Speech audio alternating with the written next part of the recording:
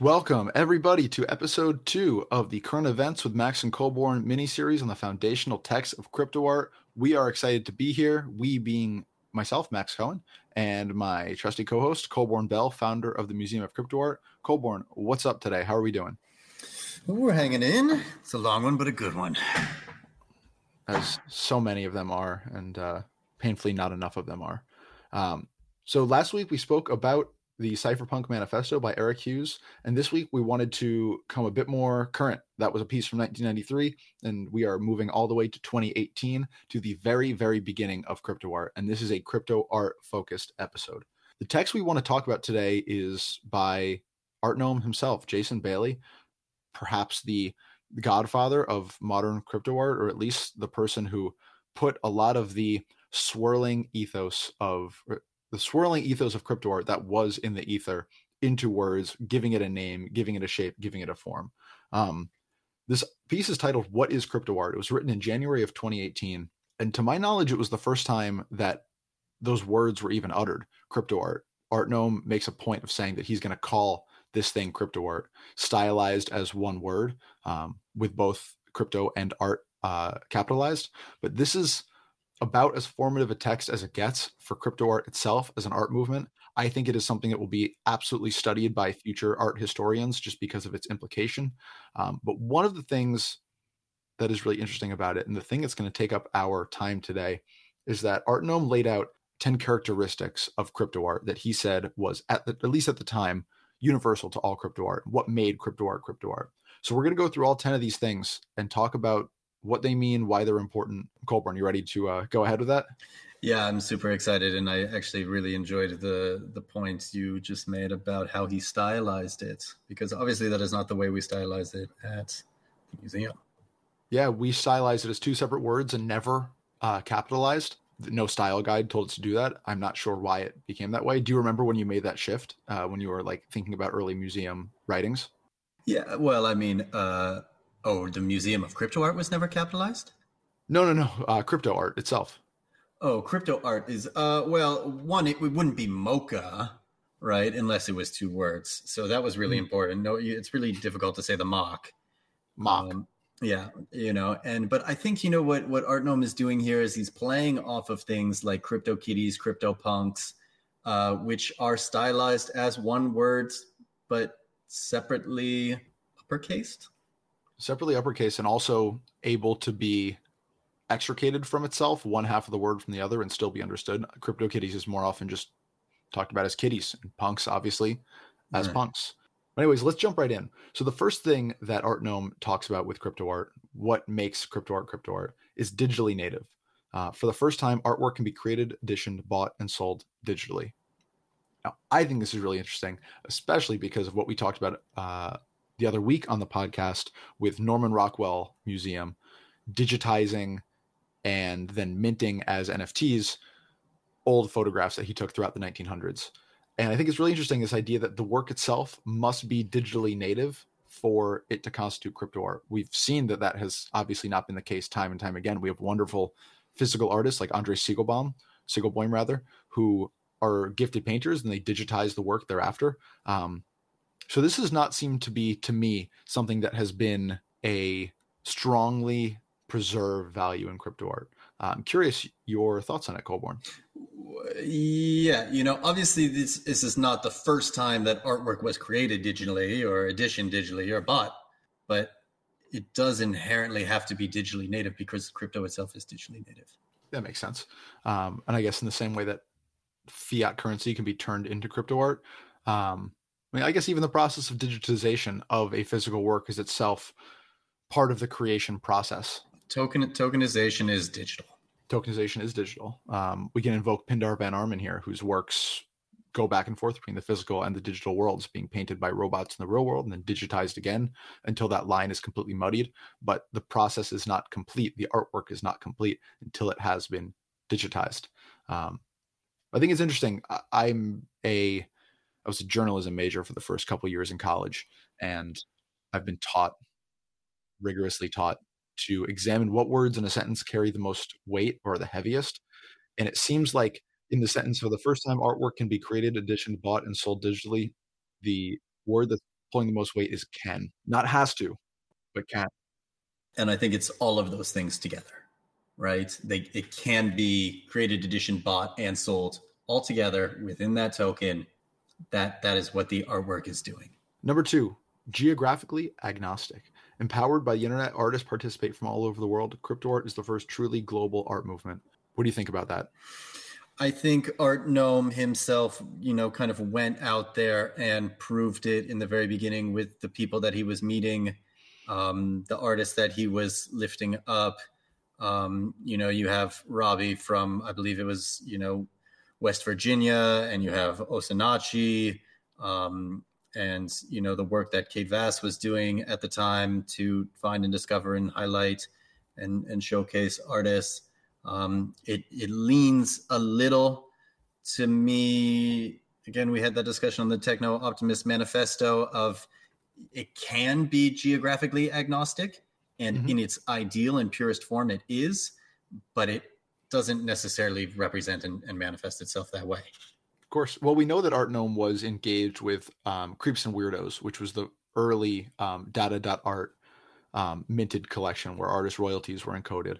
And I know that within this article, or perhaps within a related article, he invokes Mohara Gonzalez specifically from Mexico. He invokes Norma Hodayara from Argentina. Yeah. And I think it is lost on us that we have, people from the global south, people from America and Europe, people from all over Asia who are all creating within this same ecosystem. I think that's a lot of the reason why the aesthetics have continued to be so madcap. And I would say that largely, let's say, leans more Dada than it does something like Rare Pepe. Interesting. Can you say more about that? I just think the early Rare Pepe community largely consisted of Western white males. Fair enough. Who recognize that symbology. But I think the point remains that, again, it's about the ability of everyone to be here at the same time. As CryptoArt has evolved, it's obviously become much more global. And whether we're talking about collectives like Making It 24/7, which are composed of members, I think, on 4 or 5 different continents, maybe more, all engaging in the same art movement with the same platforms, knowing the same people, influenced by the same cabal of early artists. And this leads into the next point too, that it's democratic and permissionless. Everyone encouraged to participate regardless of skills, training, class, gender, race, age, creed, etc. Well, here we really won, I think. Everybody, I think for a long time, everybody was encouraged. And then I think kind of the market took over, and people certainly were encouraged to participate, but they were probably encouraged to participate for the wrong reasons. And certainly if you were a skillless artist, I don't know if anybody was really encouraging you to participate, or maybe they were. And maybe you have mixed feelings about choosing to participate. But certainly in the beginning, again, places, I think especially Dada, these are really, to me, these are really early principles that Dada held more than some of these other early communities held. There's a reason Dada's legend is so powerful, even to this day, and their legacy is so widely felt. I want to return to one thing you said, though, which is that the market had an effect on this in terms of the encouragement. I'm curious if you think that the market itself is hostile to the values of CryptoArt itself. Well, I mean, I think gas fees are inherently hostile. Yeah, I do. And, at the end of the day, this does become pay to play. And you can colonize as much space on these blockchains as early as possible, only to the extent that you can afford to do so. You think that's why a place like Tezos became so popular with smaller artists or global artists? 100%. Have you seen the same kind of enthusiasm from different geographies and cultures and ages and races and creeds, etc., on 0-1, where there is really no barrier to entry? I mean, absolutely. There were a scant handful of Japanese artists participating in early crypto art, but you begin to look at our geographical penetration, and Japan is number 2 with almost 700 users. Interesting. Right? Which I had no idea. And it's incredible to see the relationship that they have when the economic model is different, and how this might be a closer mirror of their culture and what they value, and how they might want to share their art, as opposed to participate in something that is perhaps less egalitarian. I mean, also a very technology first culture. Obviously, Takashi Murakami is like this incredibly powerful figure, not just in global aesthetics, but in like modern pop aesthetics, which are so widespread in crypto art. This like ultra colorful, very cartoonish, very obviously like animated, if not actually animated, then with a lot of intimation of movement. So much of that aesthetic has carried over and become quite proliferated within crypto art itself. I mean, Jenny Su, the Tokyo artist, we see that in her work as well. And she's an incredibly gifted user of like color and evoker of scenes. But yeah, it's quite interesting. Anything else you'd like to say on this topic before we move on? I should probably shout out again all of our dear friends in Argentina who, for, many reasons were leaders. And I think, again, they carry a lot of what it means to be a crypto artist, not needing permission, but almost demanding attention by just the strength of the art, and doing it kind of out of necessity of wanting to and deserving and recognizing that they deserve a global spotlight in this. Yeah, and having a strong reason to do so with the economic situation there. I mean, crypto itself is a solve, but especially being an artist there, where you're able to hit this, like, I don't know, enter into this dual new world of a more stable currency, as well as an art movement that, again, you can demand to pay attention to you. It didn't matter if you weren't living in Russia at the time of Russian constructivism, you couldn't demand attention on your work. It would be categorized by whatever culture you were creating and by whatever influences would be geographically near at hand. And that's completely faded away.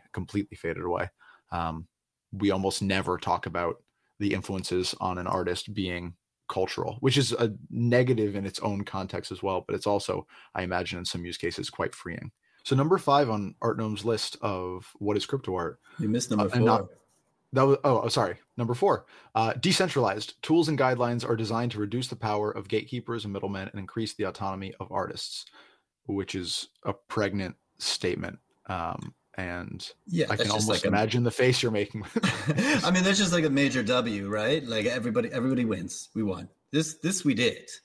I think these tools, I think these guidelines, I don't know what that really means, but we have very successfully reduced the power of numerous gatekeepers, and numerous people have risen in this regard. And gatekeeper is a really, really dirty word in crypto art. And so is middleman. And, there is an inherent rejection of this. The desire is to be more free. I think we are continuing to see those that provide tooling for artists be more successful than those that posit to be marketplaces. Yeah, definitely. And I mean, we talked about this the other day with Xcopy's new Algo Bro mint on Manifold, but things like Manifold and Zora, where people are able to pretty easily have control over their own smart contracts. I mean, that's the next wave, right? It's continued decentralization. Do you think that we're getting more decentralized over time, or do you think it is this ebb and flow between centralized powers and decentralized tools? Look, I do think it's ebb and flow, and I think the most successful artists will need to learn how to navigate between those. The fact of the matter is we need both, right? We need places that aggregate eyeballs and showcase work.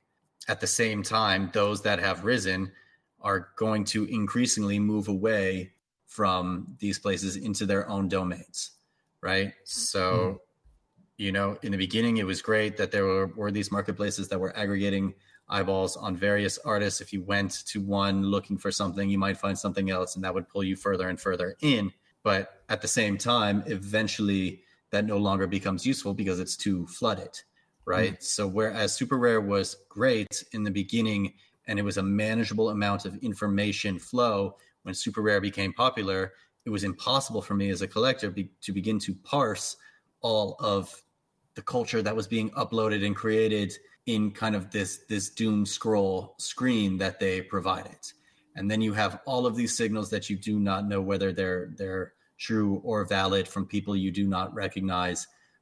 So it becomes almost negative value add to be there. And instead, you kind of turn back to places like Twitter where people are responsible messaging and crafting their own story and narrative.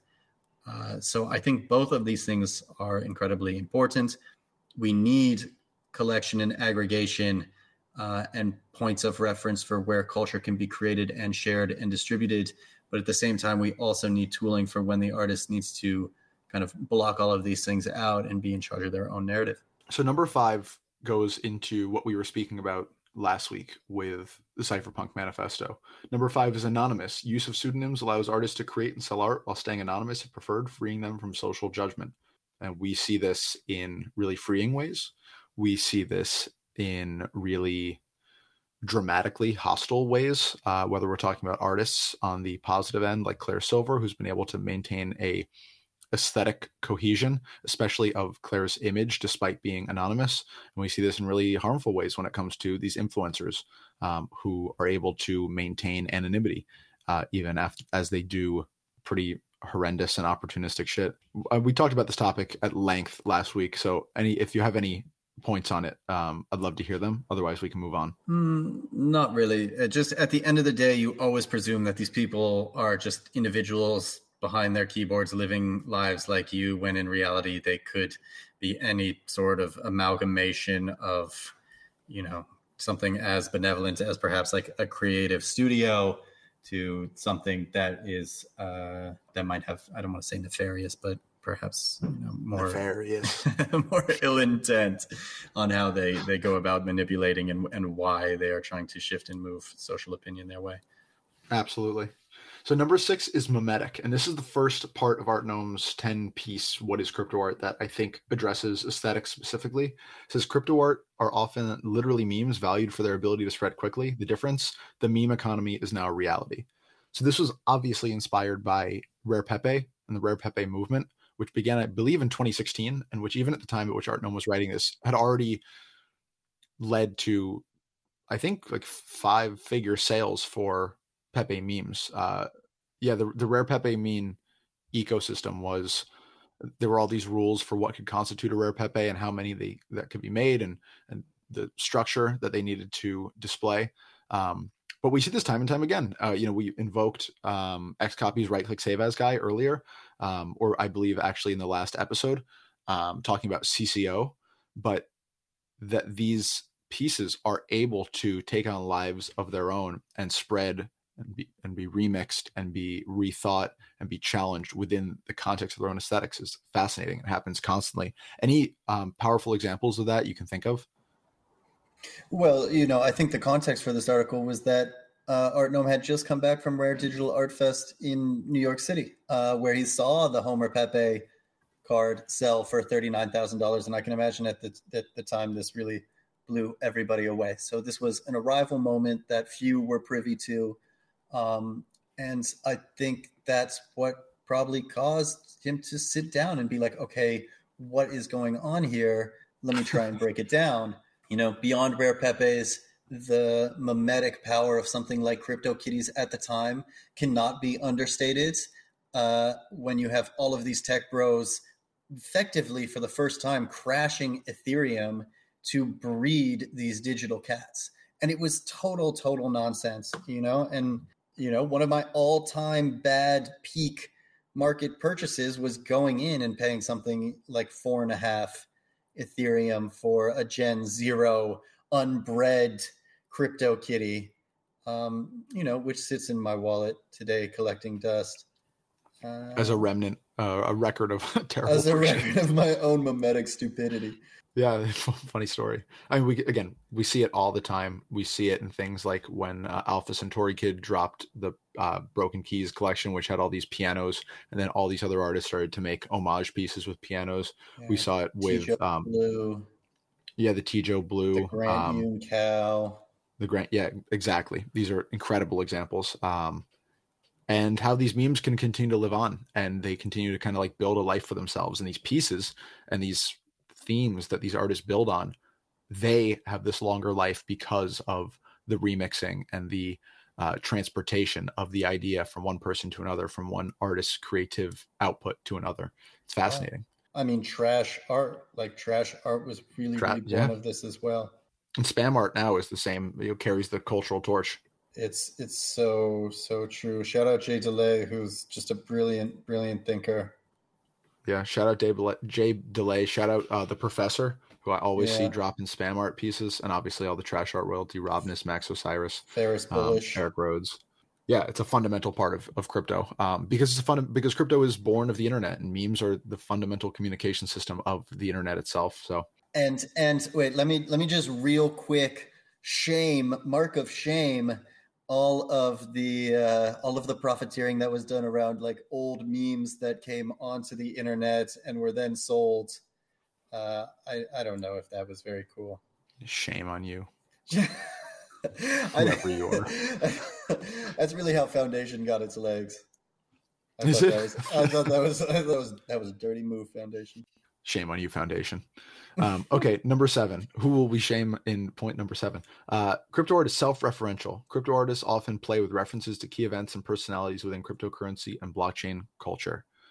Ding, ding, ding, ding, ding. Like this obviously fucking wins. You know, the ability for digital culture to respond instantly to itself is one of the hallmarks of creation, spontaneous creativity. You know, Mohara, absolute master of this.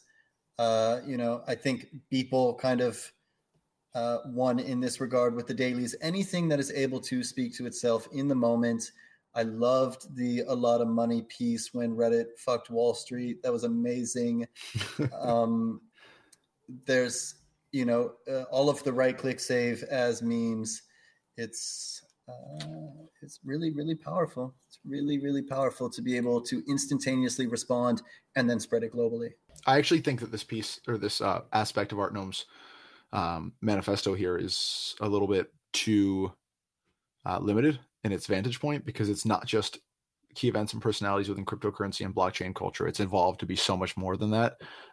Things get pulled into crypto and blockchain culture by the way that crypto art is self-referential, which I think is really interesting. I mean, you go back and you look at the art that was created, and it's almost a timeline of history as well, right? You see the popular media events which bridge that divide, and something that is generally two separate worlds, which makes me continue to believe that NFTs and this technology and the expression of visual language is what will continue to bring crypto to the mainstream. Well, speaking of what brings crypto to the mainstream, let's talk about point number 8, crypto patrons. Crypto art is collected by the crypto rich, a group of savvy technologists and investors who got into cryptocurrency early, which I think is undeniable when it comes to early crypto art. But I think what we saw in the crazed, manic acquiring of every possible asset throughout 2021, that their crypto rich people are no longer the only folks who could be induced to be interested in crypto art, and that it is now, especially because the tools to purchasing crypto art and holding crypto art are a bit more mainstream. You know, we have Coinbase commercials on TV. In the glory days before the fall, there were FTX commercials on TV. Shame on FTX. Shame Foundation, shame FTX. Mm-hmm. But that's pretty hard to lump them, but yeah, whatever. For very different reasons and very different levels of intensity. But I'm curious, just a quick question on this point, like the next wave of people who are going to be interested in crypto art, should there be a next wave of people who are going to be interested in crypto art, do you think they will also be these crypto rich folks, or do you think they'll be coming from the masses instead? This is really, really tough for me, because I think we didn't do a good enough job explaining to the crypto rich why they need to be supporters of crypto, right? And, you know, maybe they don't understand that this is a pathway to greater mass adoption.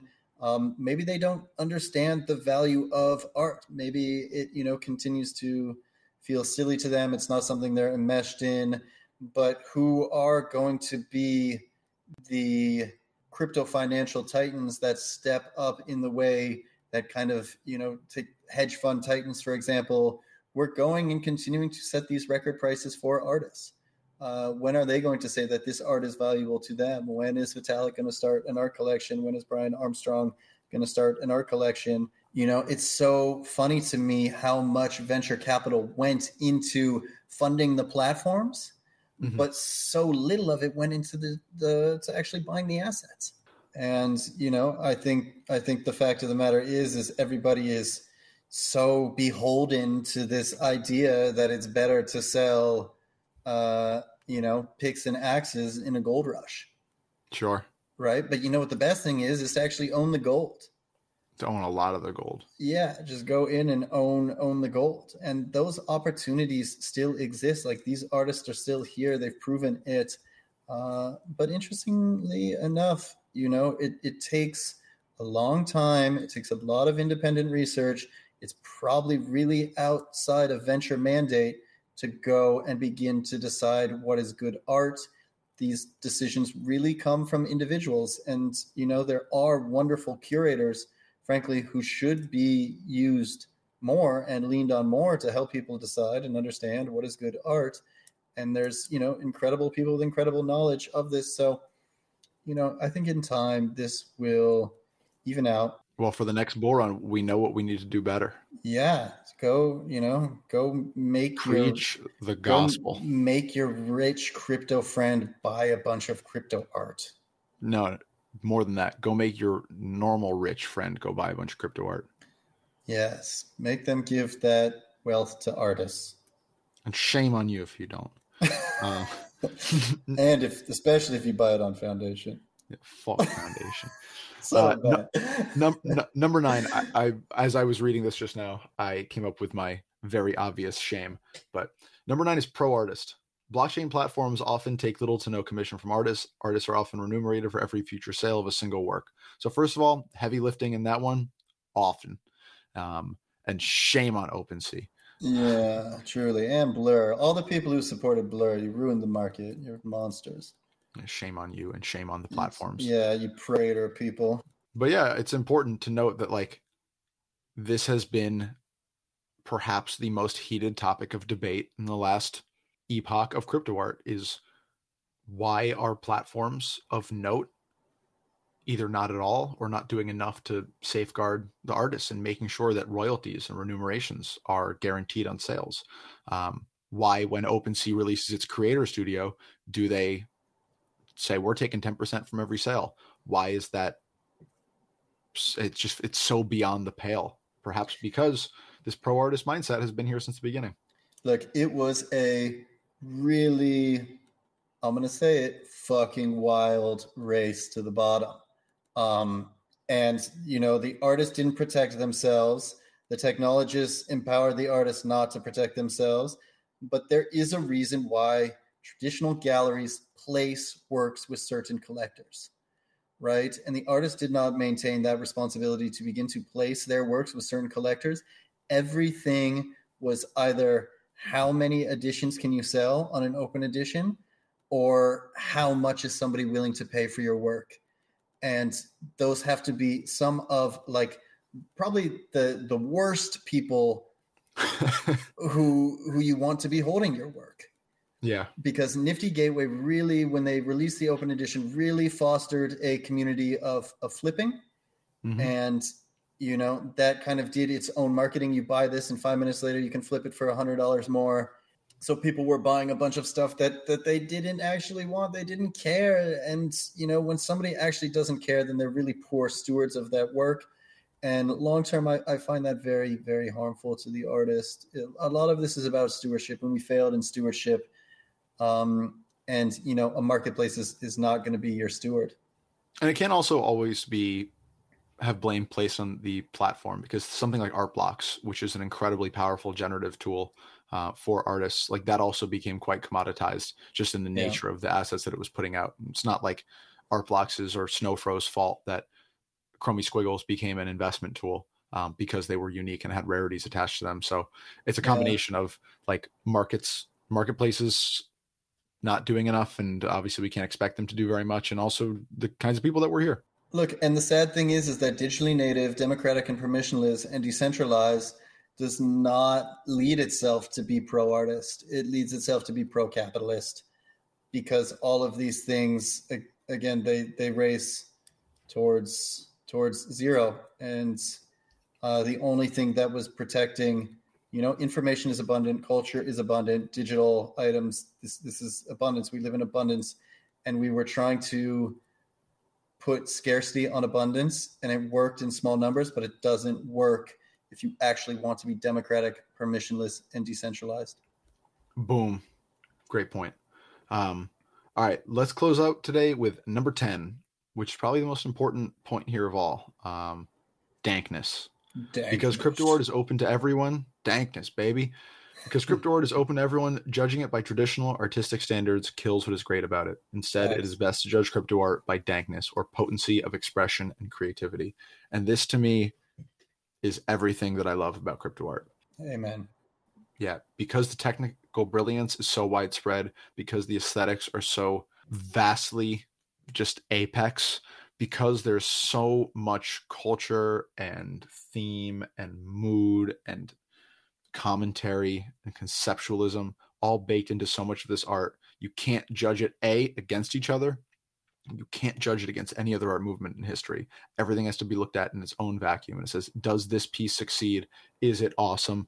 There is not a word to describe that in the traditional artistic vernacular. And I love the fact that Artnome adopted this word dankness from a word that was used to describe rare pepes, right? Dank rares. That's what the thing is, right? It is only judged by the success and the metrics, or the success that it achieves within its own metrics. And I love that. I think it's so powerful. I don't have anything to add to that. I think you're absolutely right. And that's what makes it so wonderful, is that so many different things are dank to so many different people. Mm-hmm. And nobody can tell you what is dank to you.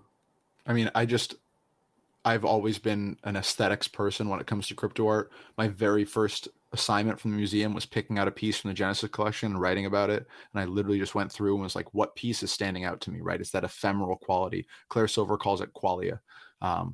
This quality that the thing has, it's ineffable, but it's so expressive. I picked out Floyd's Facets by Fabiello, a wonderful piece if anyone should come across it. But it's hard to describe. It's hard to describe in outside of the context, but you look at it and it just has it, right? It sets out the metrics by which it's going to succeed, and it meets them. And that is always what I'm most attracted to: the strength of vision and the ability of execution. I think that's all encapsulated in this word. So thank you to Artnome for institutionalizing that word further. Yeah. Shout out Artnome, shout out Club NFT. Go preserve, be good stewards of your artwork, and preserve your NFTs. And shout out Right Click Save, which Artnome also founded for the purpose of providing another great reason, more context for being a good steward and preservation of your artwork. Yeah, and just as a corollary, there are so many interesting articles on artnome.com that feel contemporary, although they were written 4 years ago. I found myself just lost in what is this one? Here it is: Mass Appropriation, Radical Remixing, and Democratization of AI Art. Right, this was written 4 or 5 years ago.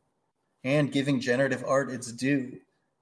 Solving art's data problems. Why is AI art copyright so complicated? This is a real treasure trove of information from somebody who was thinking of the cutting edge. So it's the subtext of this entire podcast, but there's a reason Artnome is Artnome. There's a reason that Artnome is so widely admired in the space, and it's because he was able to conceptualize the place that this movement would go from an absolutely nascent state within it, in an absolutely incredible way. I mean, so innovative, so genius, so forward thinking. So as a final point, shout out Artnome. We are better admirers of CryptoArt because of you and the words that you've put together. And these texts that you've written will continue to be read, studied, and appreciated in the future, I'm confident in saying. Let's get out of here. Let's get out of here. All right. This has been the second episode of the Current Events with Max and Coburn miniseries on the foundational texts of CryptoArt. If you liked what you heard today and you want to hear more, we release podcasts every Tuesday and every Friday.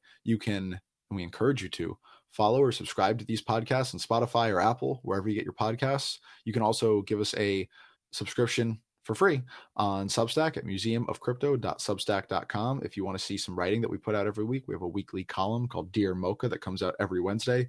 We are giving you thought, we are giving you action, we are giving you pizzazz, we are shaming who needs to be shamed, and we are excited to do it with you a couple times a week. Colborn, any last thoughts for the people before we leave them? No, we have no thoughts for you. I got no thoughts. I leave it all on the table always. Really enjoy it. And that's why we love you. Thank you, everyone, for being here. This has been Current Events with Max Colborn, and we'll see everyone real soon.